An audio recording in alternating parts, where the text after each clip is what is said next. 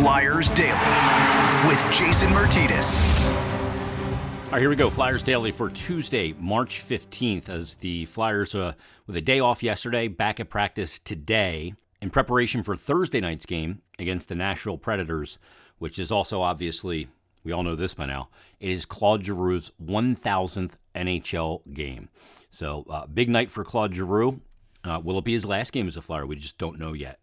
One thing that he said at the end of his post-game availability after the loss against the Montreal Canadiens, he was asked a question at the end, and I want to play his answer for you, and then we're going to reflect on it. And we're also going to get to John Torchetti, Flyers assistant coach, in this episode. But here's Claude Giroux and something that really caught my ear and a lot of people's ear after the loss against the Montreal Canadiens. Well, you have a tough decision to make a week from now. Has this season made that decision any easier, or has it affected the decision you have to make in a week? I didn't think I'd be put in a position to make a decision, or it's been probably the worst year since I'm here.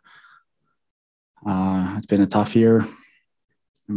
Obviously a lot of injuries, but I'm not going to start making excuses. But it's been a long year. The way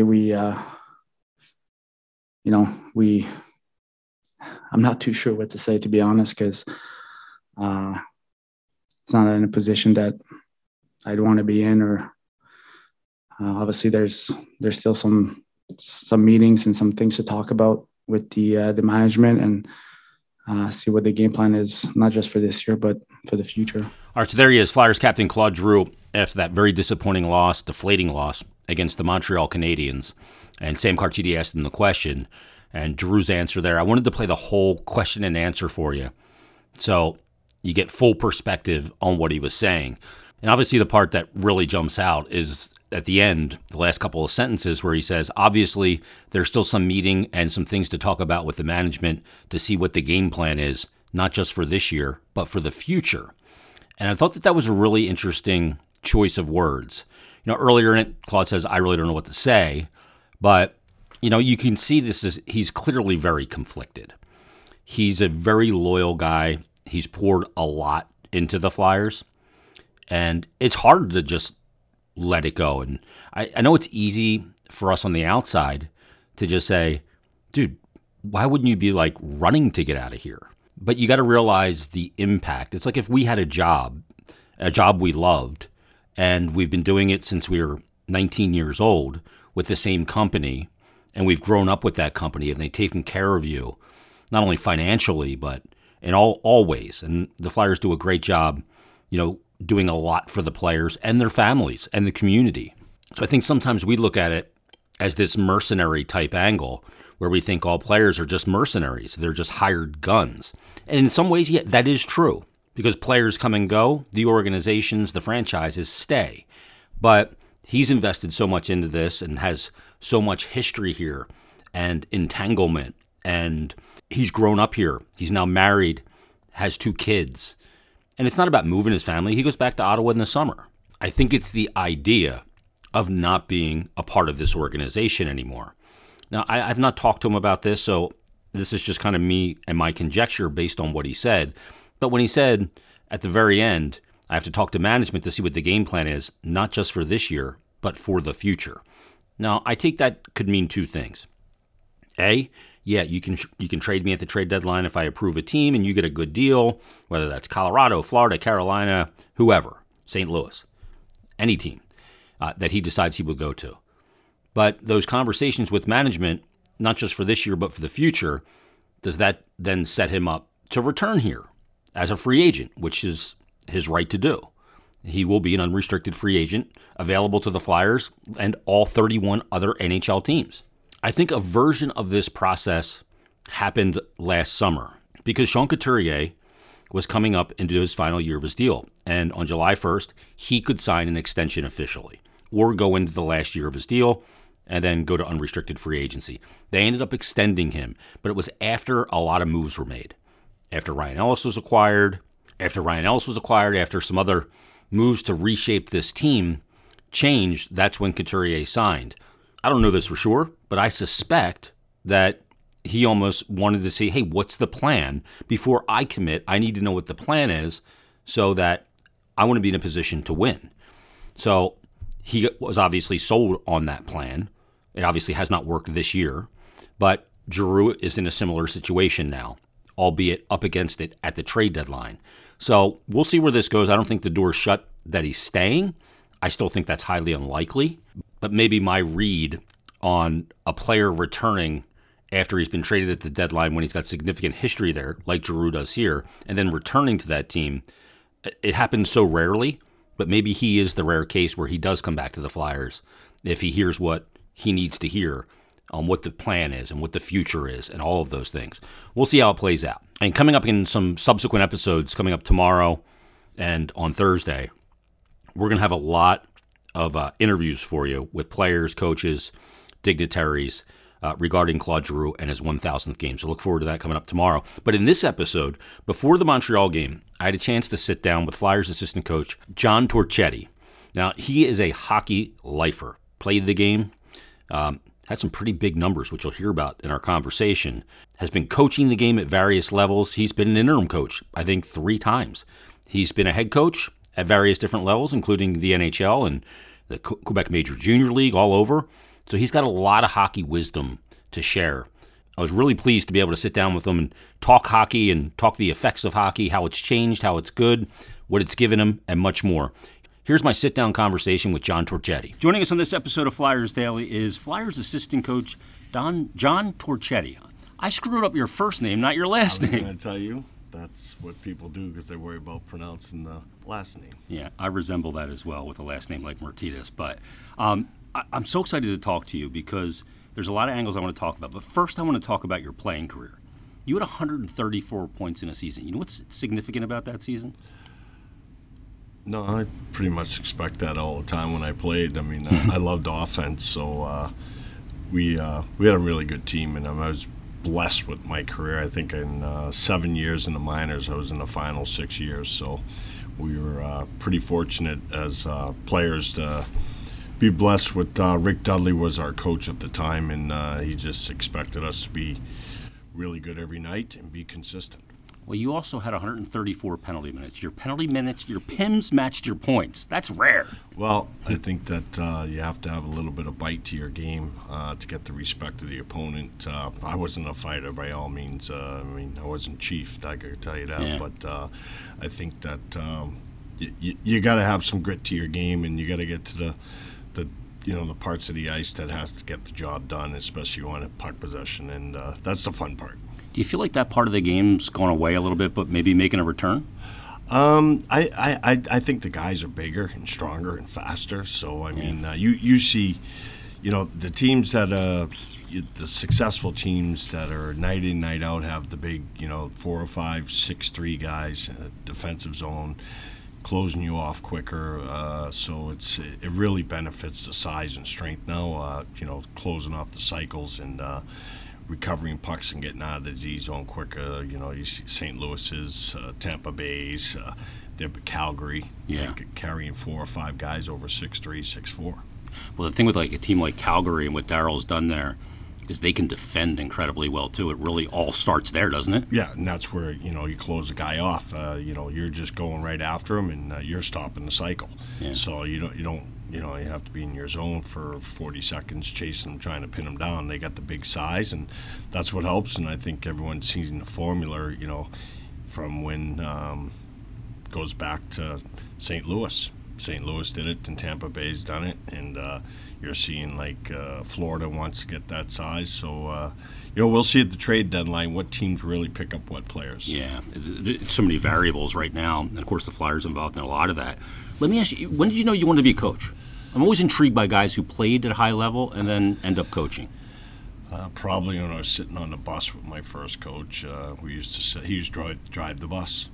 So it was just set up and talk shop, and I just always talking hockey. Just always loved it. I love to teach. I think that our jobs as coaches is to make sure that your team is given every bit of detail or teaching or knowledge of how to be better. I think our job as coaches is to get them there quicker, better, faster, without the heartache. Yeah. And with the biggest thing that we kind of strive to talk about is if cheating worked, we'd be teaching it. Yeah. So we try to get that across to the players that, and it usually comes down to consistency and hard work and how hard you compete.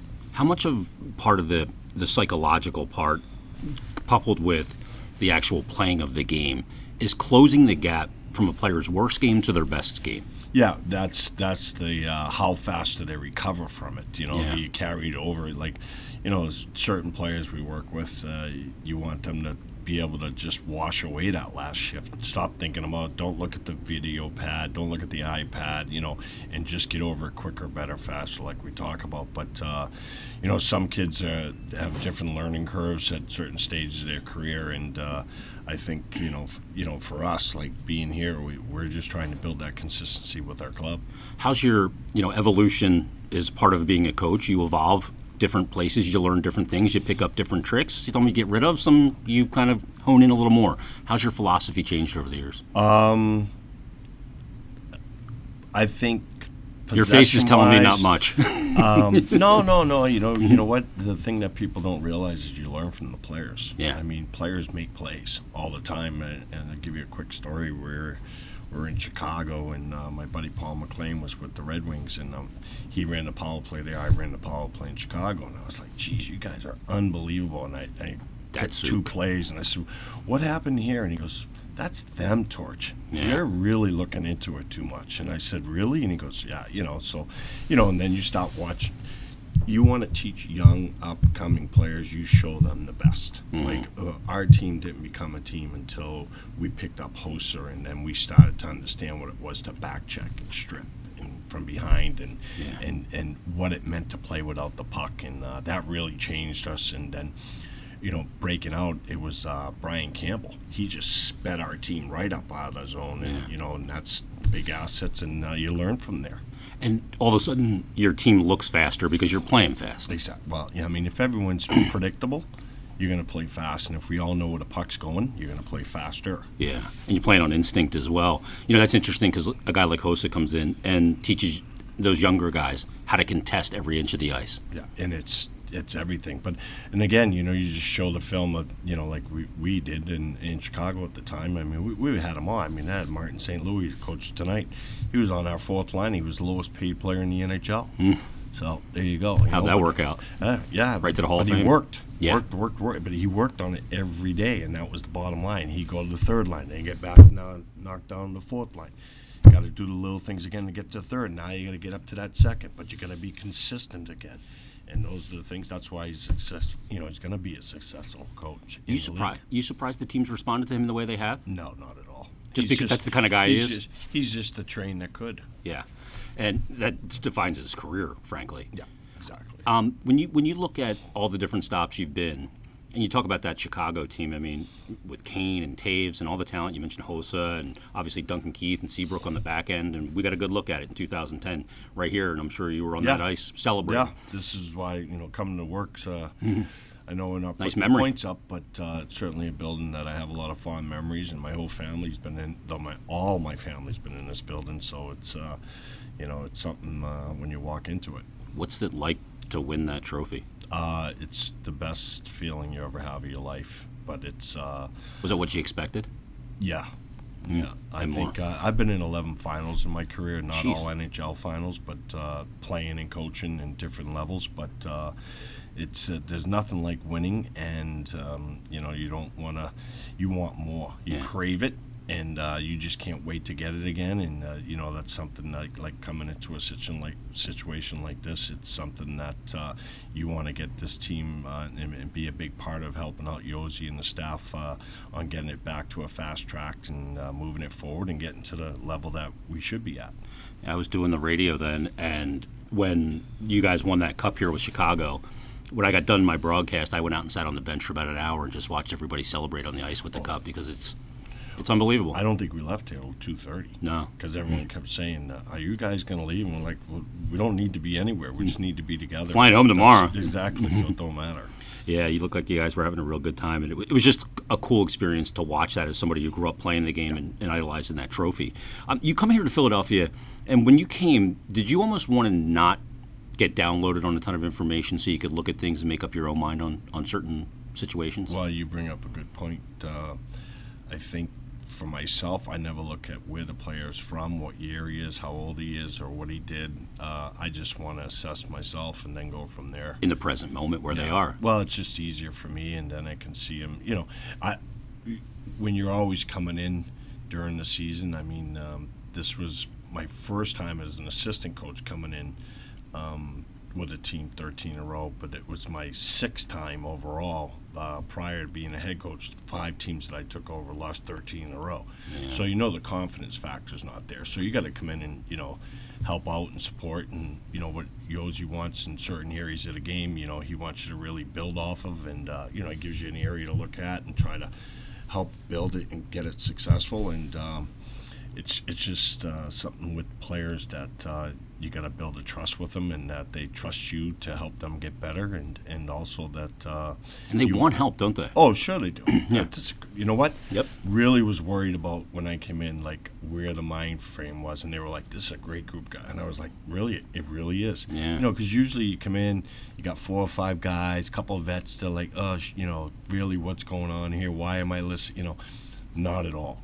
And you know, our fans, they've been fantastic. And one thing I can say, you know, speaking on behalf of the team, is I think we've been out there every night. We've been to every game. Yeah. I mean, we just, you know, we've got the lead or tie with 5 minutes left, and those are things you got to get over the hump, and that's where you got to, you know, build that consistency the last 5 minutes and understand where the puck needs to be placement-wise. You can learn from those games where you're in it, you know, you're tied late in a game, or you're going to a third period with a lead, but you got to learn from them. What you do with those mistakes is all that matters going forward. Yeah, and a lot of, you know, for us moving forward too is how hard we work without the puck means we're in a position to make a good play when we get the puck. So those are situations that we're at, like last night. I mean, we didn't see that come in 3 minutes, you know, it's just to play out the wall. But again, that's what's going on. But we come back to work tonight and we play the Canadians, and we got to go again. Yeah, and when that jersey's on the ice, it's always special facing the Canadians. Let me ask you about, you know, coaching in this league. You've been an interim coach on a few occasions. Yep. What kind of challenges does that pose? It's good and bad. I mean, it's you know, not ideal. You don't want to live. No, I don't even worry about that stuff. But you don't want to live on.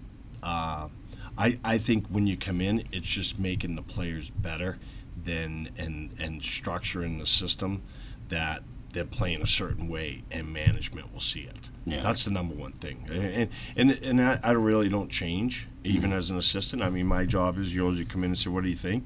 Give him my idea, or if we want to change something, he's great. You know, I've worked with Yosi 2 different times. So it's something that, you know, it's cohesive with the coaching staff, and we bring our ideas and suggestions, and then whatever Yosi wants to go with, and then we go out and teach it, and we try to build it consistent. So, but I don't think that, you know, you'd like to, you know, I've had a couple teams where, you know, we've really, I'm 500. I've taken over 5 teams that were basically 0-65 and finished 500. How'd you pull that math off so quick, man? That was impressive. I was just almost struggling.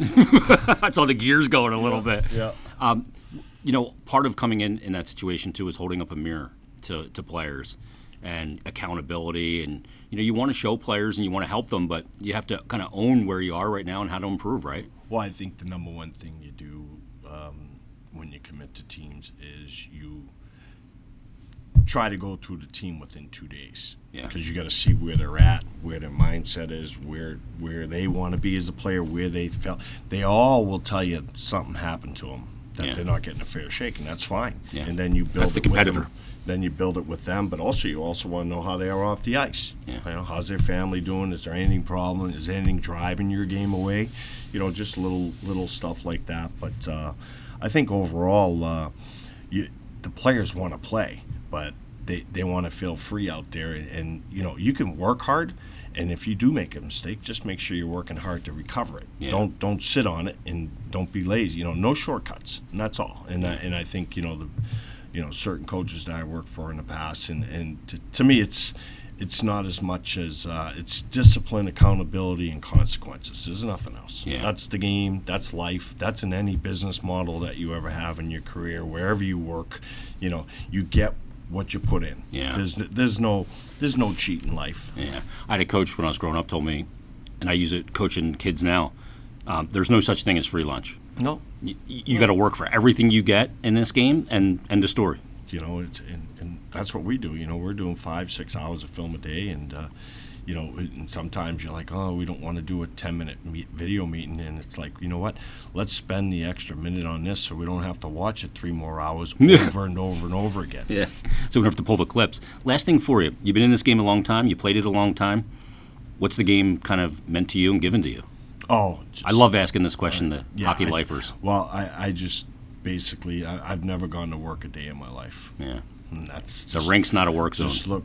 Never in my life, but just love the sport. It's the best sport. Like I said, this is the best league in the world, and you get to watch it live, and they pay me for it. Yeah. So that's the bottom line. Not bad. John, thanks for doing this. All right, thanks a lot. Thanks to John Torchetti for joining us on this episode of Flyers Daily.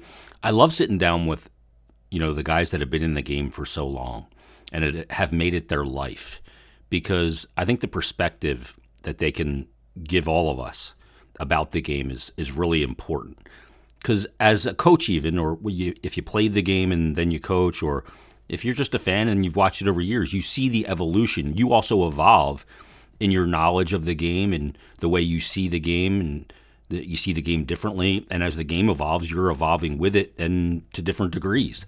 And I think that it's just really interesting to hear guys that have gone through all of these years at high levels to really understand what they see, what makes them tick, how they get through to players, and much more. So thanks to John Torchetti for taking the time on this episode of Flyers Daily. We'll be back tomorrow with another brand new episode. We'll give you some interviews on our way to Claude Giroux's 1,000th game. Thanks for listening, everybody. Have a great day.